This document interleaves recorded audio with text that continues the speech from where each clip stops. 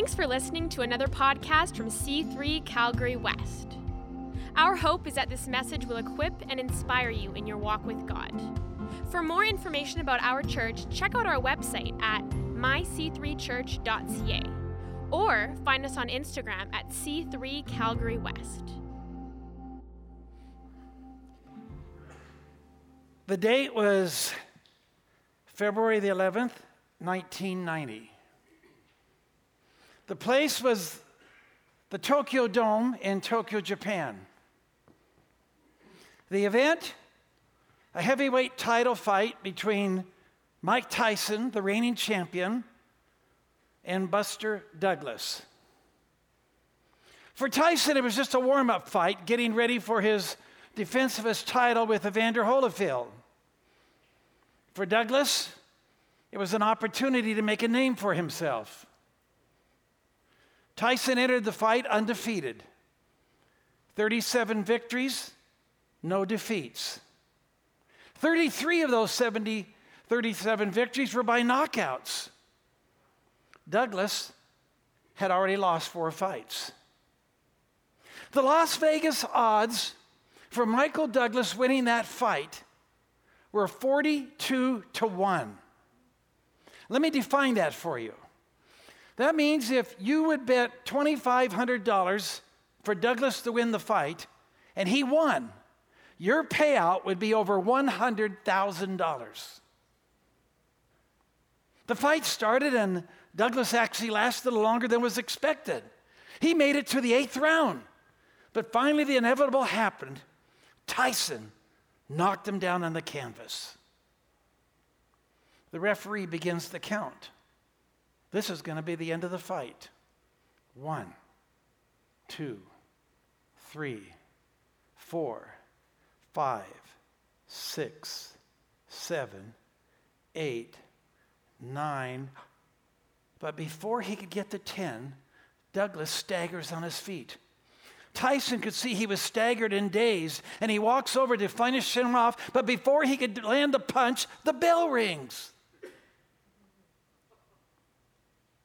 Douglas came out of that 9th round. But when he came out, he was like a different person. He was like he had fresh energy. He was like it was the first round again. He was swinging. He was energetic, motivated. And he knocked Tyson out and won the fight. To this day, that fight is considered one of the greatest upsets in sports history. Afterwards, the interviewer was asking Douglas about the fight.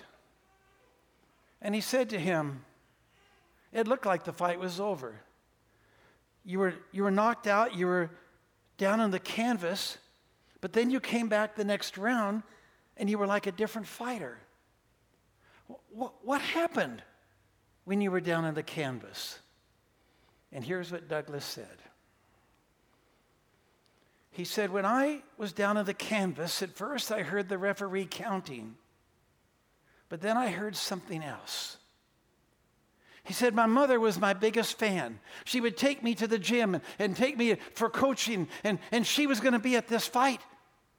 But my mother died 3 weeks ago, and she couldn't be here. But on her deathbed, she said, son, win that fight for me. And her voice drowned out the count. And I heard my mom say, win that fight for me. And it caused me to get back up. Mike Tyson won the fight because while flat on his back on the canvas, he discovered his why. His why. And that's what I want to talk to you about today. The power, the focus, the motivation that can be released in your life when you discover your why. But before I do, I just want to say it is so great to be here. I have heard so much about this church. We drive to Banff, we see C3. You know, we're familiar with having been to C3 Sydney for over 20 years now speaking, and we first met Pastor Pringle when both he and I were doing meetings with Dr. Lester Summerall, the late Lester Summerall in South Bend, Indiana, speaking for his camp meeting, and we've just had an incredible time with pastors Phil and Chris and C3 movement since then. It's been really neat. And just so great to hook up with your pastors. I sincerely told your pastor this morning, I had so much fun with them last night at dinner that I would have flown here just to have dinner and leave this morning. Yeah. So being with you today is the bonus. Yeah. And I mean this in all sincerity. I traveled an awful lot. My American airline card is 9 million miles. And I go to a lot of churches. The efficiency of this church is amazing. I mean, from the very first, Serrano when I walk in, and Phoenix, and Matthew, and Tyler picking me up, everybody, I hope you recognize the greatness that is here. And you really appreciate it. I just honor you guys, honor all of you. Yeah, just incredible. Yeah, just, and it's so great to be, it's just great to be in Calgary, because I love to be in a city whose name I can pronounce. I was traveling, you hit all sorts of names, and we were doing a meeting down in Miami area, and we're driving down Interstate 95, and I said to the driver, there's our turnoff, Opelika. And he turned to me and he says, it's not Opelika, it's Opelaksha. Then the guy in the back seat said, no, you're both wrong, it's Caribbean, it's Opelaksha, like cha-cha-cha. So I'm going to speak in the city, I have no idea how to pronounce his name. But we stopped to get a snack, and I called the manager of the restaurant over, and I said, sir, I'm confused. Very slowly, will you please tell me exactly where am I?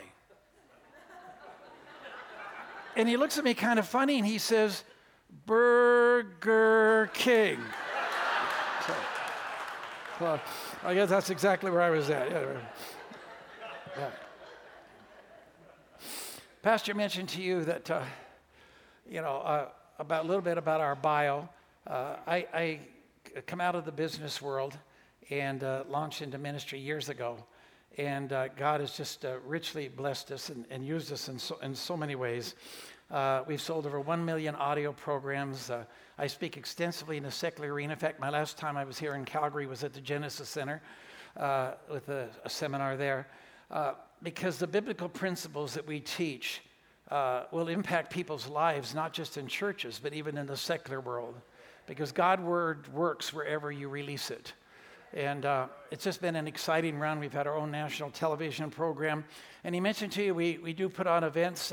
Our next event is Hawaii. We sold it out in 2 hours with deposits when we announced it this last year. We have got more hotel rooms, and those will be released to the public in the near future. If you're interested in getting information on it, go to our website, or we have flyers out there. There's just nothing like it in the Christian marketplace today, because it is a seminar that is geared for leaders, business owners, sales achievers, and people that rapidly want to go to another level.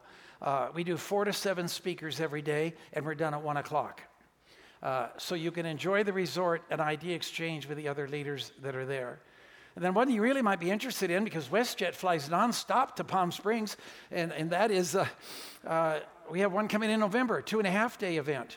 And we have flyers on that. If you want to come, the church it's a half-price registration discount, and we have information on that also back at the table. As mentioned to you, I teach on the subject of increase. And I think it's very important that we define what that word means so that we're on the same page. So let me start by saying what increase is not. Increase is not a teaching about making and getting more money. Now, many people, when they begin to think this way and get exposed to the teaching of increase, that happens to them. I was thinking of a businessman that last year sent me an email after he got his tax returns back. And he said, last year, he said, when I got a hold of your teaching, our drywall business in Phoenix was doing $30,000 a month. He said, last year, we increased up to $500,000 a month. So it can directly affect a person's finances. But the message of increase is really about changing how we hear and how we see and process information. My elevator talk, people would say, "What do you do?" And I say, "I'm an eye and ear doctor." They say, "You are?" "Yes, I change how people see and how they hear." And changing how they hear and how they see, I can change their lives. And so we teach people to recognize that we many times carry around limiting beliefs or wrong thinking and habits from our past. But if we could identify those and break their power off of our lives, which we have control to do, that we can literally begin to live a different life. So that's what it's all about. It's about a lifestyle. And that lifestyle can cause you to have more money, but it's not about money. It's about living beyond your means. It's about having things happen to you that otherwise wouldn't happen because now you're seeing and you're hearing different, so you're expecting differently. Let me give you one example. We'll get into the teaching today. I was scheduled to speak at a conference in Montego Bay, Jamaica, and it ended on Friday night. Then on Sunday morning, I was scheduled to speak at a church in Kingston. So to get between the two cities, I had to fly Air Jamaica. So I go out to the airport, and I put my bag in the scale, and the person says, "That'll be $50 for your bag." And it startled me. It didn't startle me because $50 is a lot of money. It startled me because I'm not used to having somebody charge me for luggage. Because, see, part of increased thinking is we're always looking for deals, and we're always figuring out ways to avoid expenses. Because money saved is even better than money earned because it's not taxable. So if I have a Delta airline credit card, I can do bags free with Delta. I have a United credit card, bags free with United. American, I can get 3 free bags, 70 pounds. Now this person's saying, "I want $50 for your bag." Well, I have trained myself to be obedient to authority, but at the same time, my subconscious mind is always thinking. It's just, this is the way it automatically works. Is there a deal? Do you have to do this? Is there another way? Can you save the money? I mean, that's just the way my mind thinks. So my conscious mind is handing the lady the credit card. But while the credit card is going out in slow motion, my subconscious is saying, "Is there a deal? Is there another way? Can you figure out an angle?" And all of a sudden, I caught it, and I pulled the card back, kind of startled. I said, "I'm sorry, didn't." I said, "But I got the thing."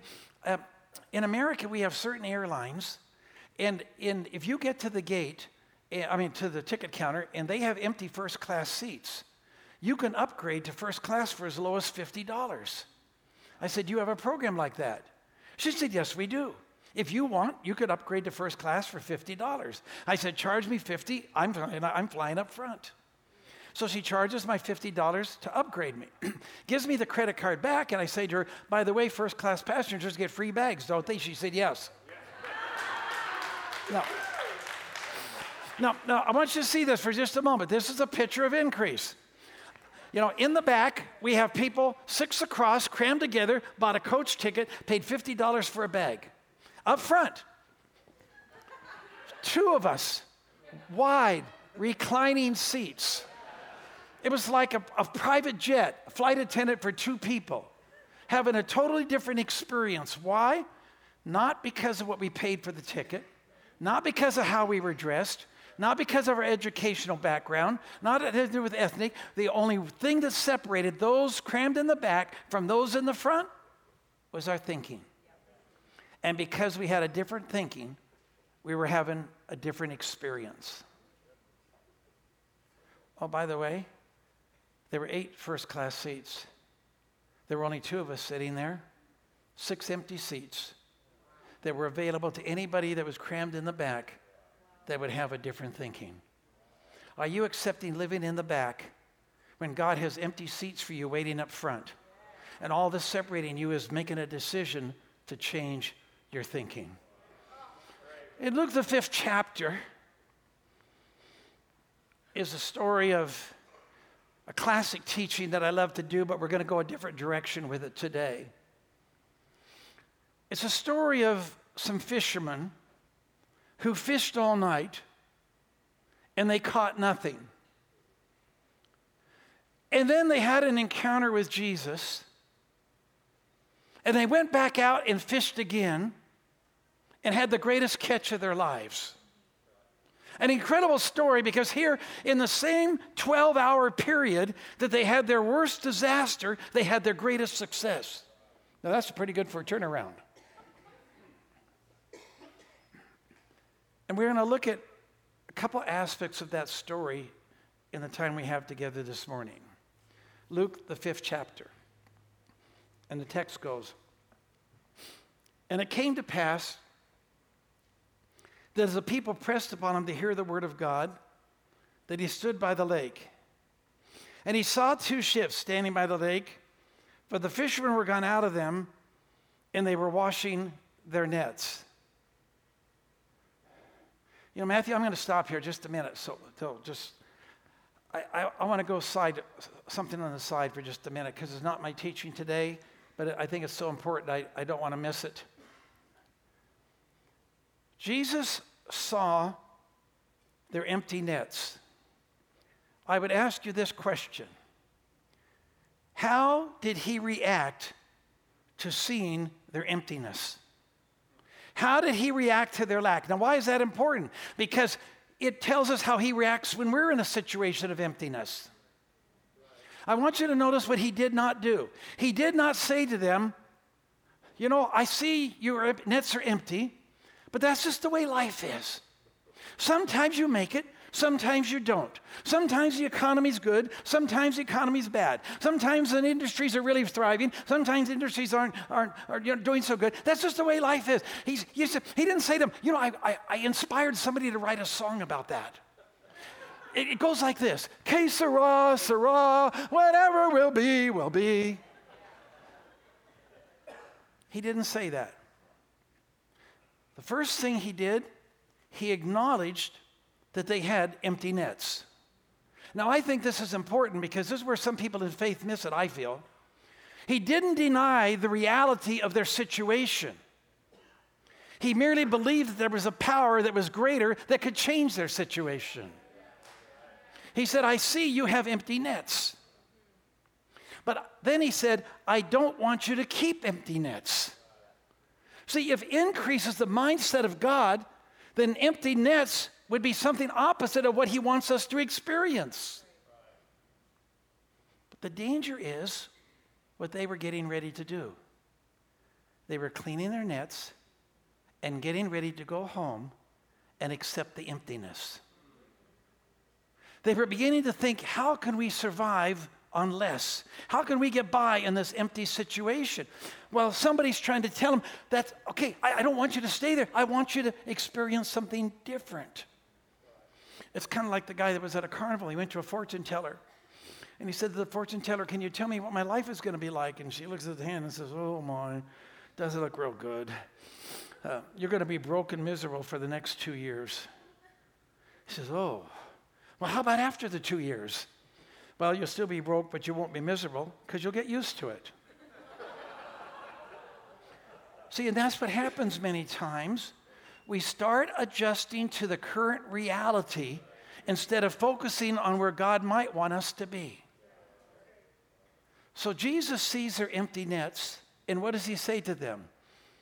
"I want you to take the boats back out and have net breaking, boat sinking increase."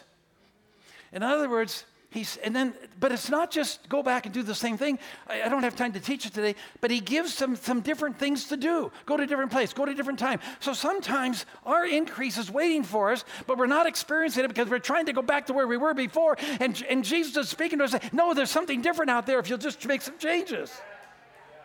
And when you make the changes, you'll have the increase. So when my first wife of 37 years was laughing one morning and dead that night, and I had to go through a season of grief, this truth is one of the things that helped me, because I realized that grief was a reality. It was something where I was, but it wasn't where I needed to stay. That he had a future for me, a life for me. And so it said, "Yea, though I walk through the valley." Yes, there is a valley, but I go walk through the valley. So if you're in a valley today, where there's personally, relationship-wise, financially, whatever, walk through that valley, because God has increase waiting for you. All right, that's not my topic. Whew, let's get going. Yeah. Let's keep going. We might go 5 minutes over, but I'll really watch it. Is that okay? Okay. Yeah. I took longer than that than I meant to. Yeah. All right. And he saw 2 ships standing by the lake, but the fishermen had gone out of them, and they were washing their nets. And he entered into Simon's ship, and he prayed that he would thrust out a little from the land. And he sat down and taught the people out of the ship. And I think that's very important. Don't have time to teach on that, but he changed their actions because he changed their thinking because he taught them. And when he finished speaking, he said unto Simon, launch out into the deep, and let down your nets for great increase. And Simon answered and said unto him, Master, we have toiled all night and have taken nothing. Nevertheless, at thy word we will let down the net.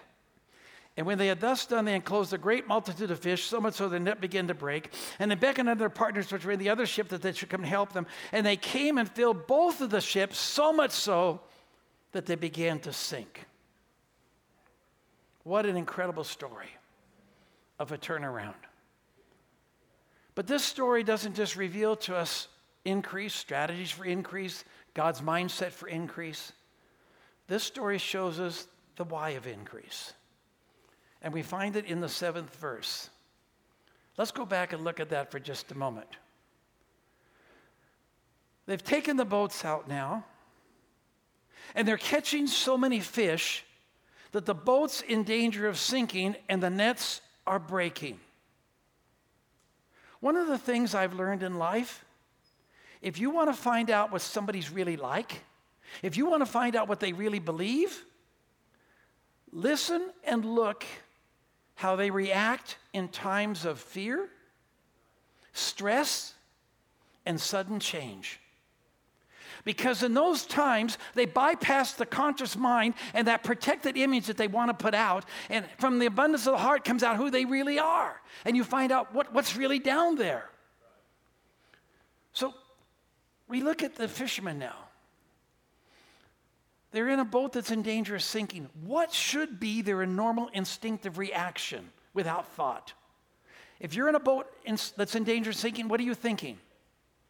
Save the boat. How many of you know that an empty boat that floats is more valuable than a full boat that sinks?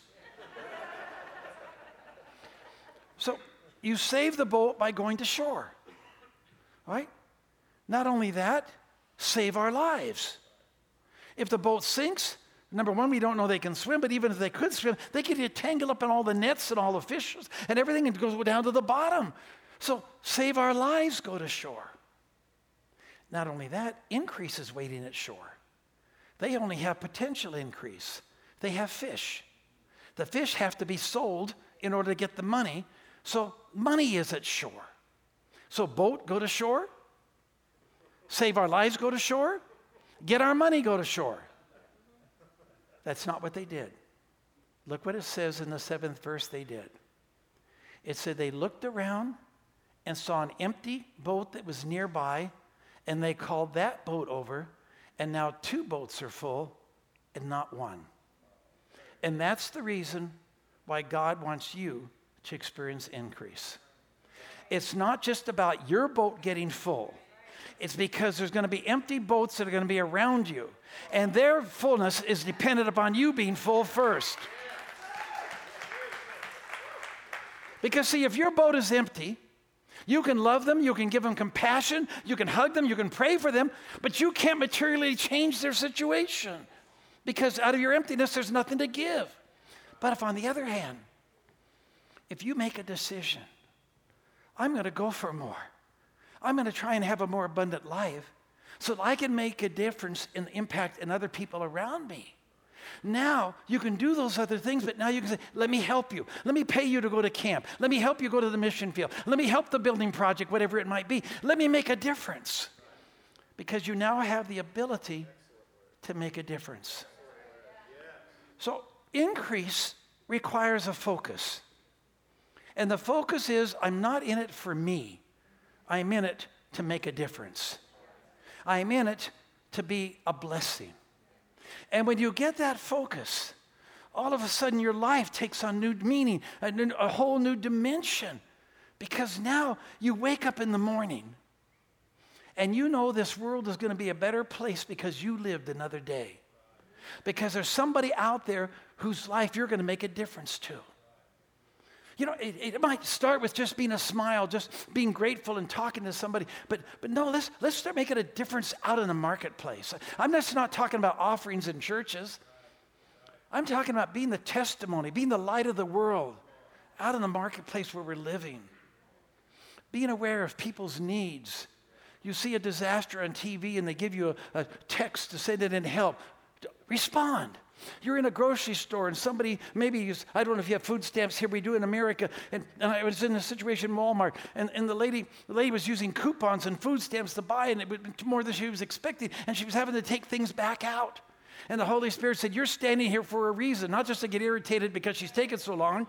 You're here for a reason, make a difference. I pulled out my credit card, stick it in, said, let me buy the groceries today. You save those for the next time. See, that's what I'm talking about.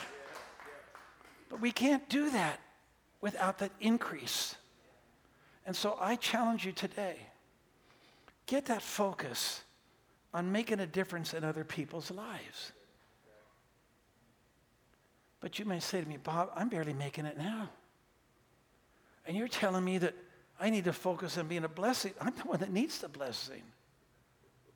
No, the Bible says that when we make a decision to live according to His Word, of making a difference in the lives of other people, it says in 1 Corinthians 9:10, I will give seed to the sower. Say that with me, seed to the sower. Say it again, seed to the sower. Now, I think it's very important to recognize in the Bible as well as in mathematics and engineering and whatever it might be, or even cooking, it's not just important to have the right ingredients, you have to have them in the right order. Because if you get the order wrong, things are going to get all messed up. And sometimes we go and we live our lives thinking He gives seed so we can become a sower. That isn't what it says. It says we make a decision to be a sower and He provides the seed. God is a God of replenishing. God is a God of looking for people that are making a decision that regardless of what I'm going through, regardless of my circumstances, I am going to be a blessing in the lives of other people. I am going to be a sower. And He replenishes what we give. Now, if you have any trouble comprehending that, I have a book, I'll talk about it in just a minute, called PowerPoints for Increase. It's 101 Bible-based success strategies. I really love the book because every chapter is 2 pages. And so leaders love it because it's quick reading, and they can get 101 different success strategies out of the book. And it's introduced, every chapter has unusual newspaper headlines such as Blind Man robs bank, can't find way out. And we teach exit strategy or things like this. Anyway, so the last chapter of the book is on this subject. And the last chapter is about a man named Bernie Willman. And here's what it says. Man gives 30 gallons of blood. According to the American Red Cross, during his lifetime, an Oklahoma man has given 30 gallons of blood. Wanting to do something to help his fellow man, Bernie Willman came up with the idea of donating blood. Since blood can only be donated 1 pint at a time, he has made over 250 visits to the blood bank. Bernie is just an ordinary man, a former Marine who fought during World War II. He said, not being rich, I gave what I could. What more could someone do than give life to help somebody else? But the question I bring to you is, Bernie goes into the blood bank. They stick a tube in him, and he watches blood come out, and they take a whole pint of blood that he can see. That blood is gone. Now Bernie has only 4 pints of blood. So does that mean that Bernie's now going to live his life with 4 pints, but he gave a pint out of love and compassion? No, because God has programmed us in our body to replenish that and replace that when we give it. So that within 48 hours, Bernie now has 5 pints of blood back again. So he can go back in and give again. And then God replenishes it and he go back and give again. And God replenishes it and he goes back and give in. That's how he gave 30 gallons. It's the same with our giving. When we give, God says, there's somebody giving blood to help somebody. I'm going to replenish it. And it replenishes it, replenishes. So when you live a life of making a difference, it doesn't mean you're going to have to live with less. God is going to replenish what you give. and he's going to bless you. And I don't have time to teach it today, but not just replace it. Many times he's going to give it back to you, good measure, pressed down, shaken together, and running over. So my challenge to you this morning is this. I want to challenge you today to determine that you are going to live a life of increase. And you're going to act that out by making the decision to start making a difference in the lives of other people. And I want to challenge you today to look for ways to do it this week. If you don't activate it by next Sunday, it's probably going to fade away. So start looking this week. Say, Lord, show me ways that I can make a difference in somebody's life, in the church, in the marketplace, my kids, my grandkids, whatever it might be, and do something you maybe otherwise wouldn't do. And watch and see how God replenishes that so you can do it again and do it again and do it again and do it again and become a person that makes a difference in the lives of other people. How many are willing to do that? Let's say this together. Father, I come to you today and I thank you for your word. And your word clearly shows you want me to increase. So I make a decision. Increase is going to come in and increase is going to come out. And as a result of that, I'm going to receive supernatural blessings. And I thank you now for the blessings that are coming my way. Now thank him for those blessings. Hallelujah, Father. We praise you for that. Glory to your name. Praise you, Lord. Turn to 2 or 3 around you and say, I believe it's going to happen.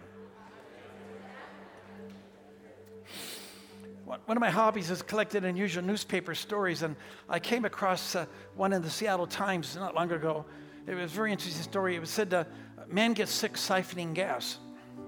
And I read the article, and it was about this guy. He decided to siphon gas, and what better place to get gas out of a motor coach, because they'd have a whole lot of it. So he stuck the hose in and said the police arrived on the scene, and the man was curled up the street, rolling over in pain. And when they went to investigate, they found out the problem was, by mistake, the thief plugged his hose into the sewage tank. Now, why would I share that story with you when we're doing so good? But because it illustrates that what you plug your hose into is going to determine the life you live. So we have some resources out at the table. I am not in the resource selling business, particularly in churches. I'm in the life-changing business. But we leave from here, and on Monday we're flying to Vancouver, where we're going to be spending the next week on an 80-foot yacht with one of our partners, a man that was a plumber and got a hold of this teaching and now owns hundreds of units of apartments and is one of the biggest givers that I know, making a difference around the world. And his life changed, not because he heard me speak one time, because he drove around with me. And he got more of this kind of teaching. And so if you're really serious about change, you want to get some material, we have some incredible prices for you. My number one seller in the secular world is our School of Increase. It's 6 different seminars that we've put together.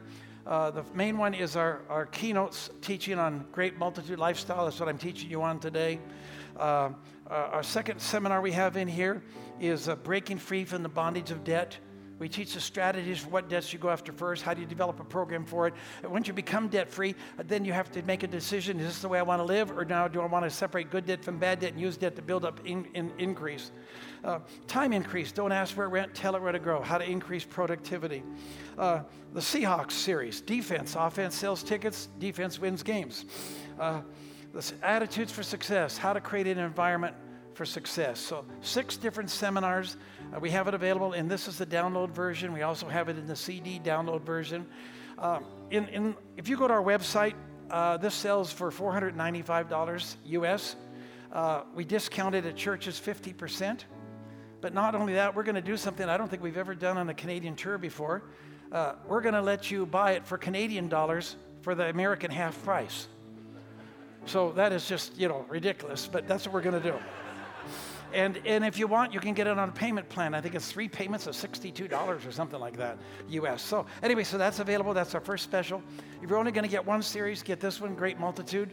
It's 6 CDs teaching on this whole story of Luke, the 5th chapter. What were all the changes they made? How did they get those changes? How did they recognize them? 1 whole hour on teaching on biblical visualization. And so that's available back at the table. That's also same kind of discount. We have a few of the books left. If you want to get those, PowerPoints for Increase, the book sells for $20 US, but we're selling for, what's that, 15 US. But I would get the audio card. The audio card has all 101 chapters in a 4-minute segment, and you download it into your iPad, transfer it to your iPhone, and you can listen to those wherever you go. And it's really neat. And if you buy the audio card, the book is free. And so that's the 3 specials we have back at the table. We do take Visa, MasterCard, American Express, cash, check, and airline first class upgrades. I have 1 minute left, and I think I can do it in 1 minute. I want to ask you this question. Why did Jesus go to that boat and choose that boat to get the blessing? See, we in our thinking, we're thinking maybe there's only 2 boats along the shore, so he was magnetically attracted there because there were only 2 boats. But see, I don't believe that's the case, because these weren't casual fishermen going out for fun. These were commercial fishermen getting fish to feed the city. 2 boats aren't going to feed a city. So I believe there had to be a fleet of boats that go out on a regular basis, and they catch fish, and they come back, and they bring the fish to be bought first thing in the morning to be sold in the city. So I believe there had to be a whole lot of boats that Jesus saw when he was on the shore that day. Meaning he had to walk by a whole lot of other boats to come to that boat. And I've asked myself, is there a way I could figure out why he came to that boat? Did he know something? Did he spot something? What was it? And I think I know.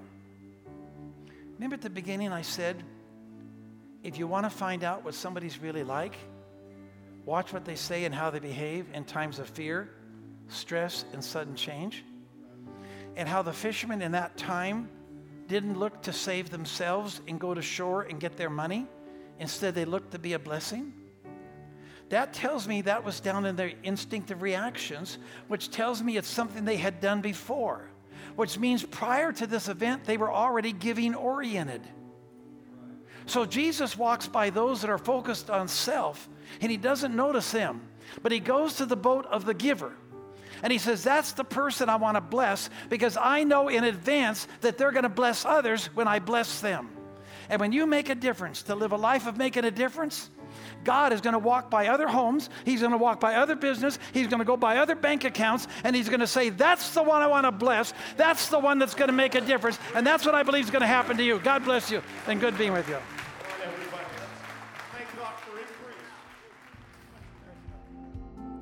Thanks for listening. Be sure to subscribe to our podcast and check out our website at myc3church.ca. See you next week.